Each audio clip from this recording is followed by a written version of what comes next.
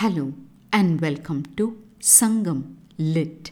This is Nandini Karki, and in this episode, we see how a scene of war depicts a situation in love as portrayed in Sangam literary work Kurundogai 328, penned by the historian poet Paranar.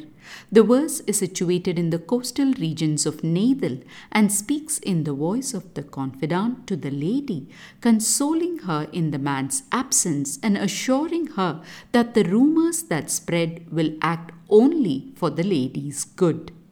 சிறுவி ஞாழல் வேர் அலை பள்ளி அளவன் சிறுமனை சிதைய புணரி குணில்வாய் முரசின் இறங்கும் துறைவன் நல்கிய நாள் தவச் சிலவே அலரே விழ்கெழு தானை விச்சியற் பெருமகன் வேந்தரொடு பொருத ஞான்றே பாணர் புலிநோக்கு உரல் நிலை கண்ட களிகெழு Kurumbur ஆர்ப்பினும் பெரிதே.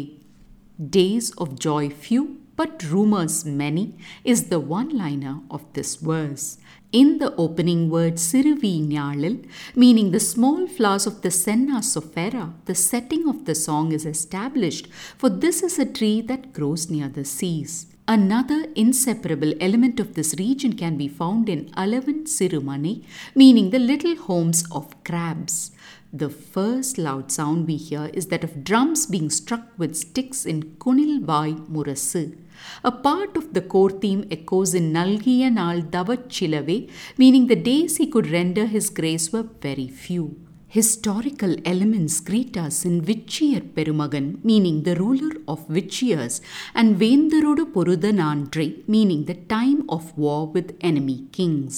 A striking visual imagery can be gleaned in Pulinoku Ural Nile, meaning the state like that of a tiger glancing both ways, talking about a tiger before it pounces, ending with the words Kurumbur Arpinum Peride, meaning louder than the uproar in Kurumbur. The verse welcomes us to listen intently.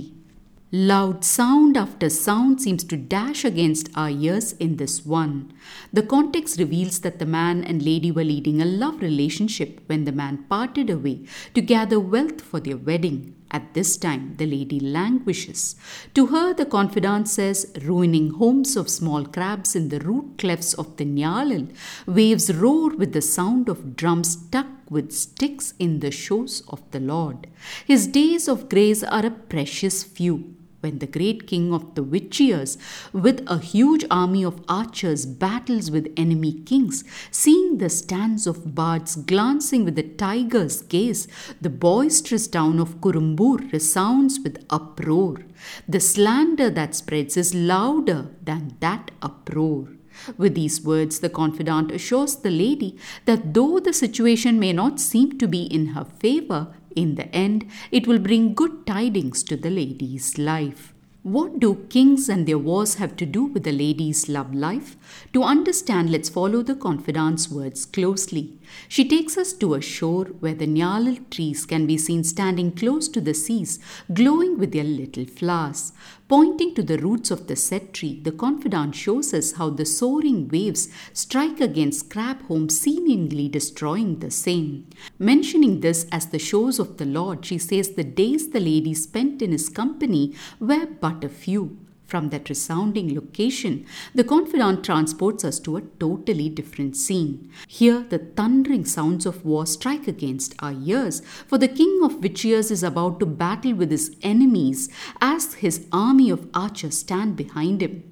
The poet reveals that there are bards too in this battlefield, and they seem to be in the stance of a tiger looking both ways as if watching intently, ready to pounce. Seeing this ready state of the bards, the town of Kurumbur sets out loud cries in excitement and anticipation. Revealing why she has mentioned this scene, the confidant says that the slander in their town was even louder than the uproar in the town of Kurumbur. In the image of the waves destroying crab homes, the confidant places a metaphor for how, although slander may strike at the lady's heart, this will bring out the lady's relationship with the man and take it to the ears of the lady's kith and kin, who will then understand the situation and receive the man in the right spirit when he returns from his journey of gathering wealth. So temporary disturbance, permanent joy, the confidant promises. A particular image that stands out was that of a bard gazing at the battlefield like a tiger, looking at both sides to see who would emerge victorious. What do these people of verse have to do with the blood and gore of a battlefield, one may wonder. But the kings then seem to think, what's the point of victory if there's no one to write about it? The bards' purpose and their stance vividly brought to my mind today's sports commentators in general and in tennis specifically. As the match proceeds, they too glance like tigers left and right, following every ball and every hit so as to relate to the world in words the scene before them. And so, no matter how different the world has turned out, there seems to be elements that remain relatable beyond the boundaries of space and time. Thanks for listening to this episode of Sangam Lit and journeying with me to ancient lands and minds. Please visit nandinikarki.com to share your thoughts and do spread the word about Sangam Lit. Until next time, Nandri Vanakkam.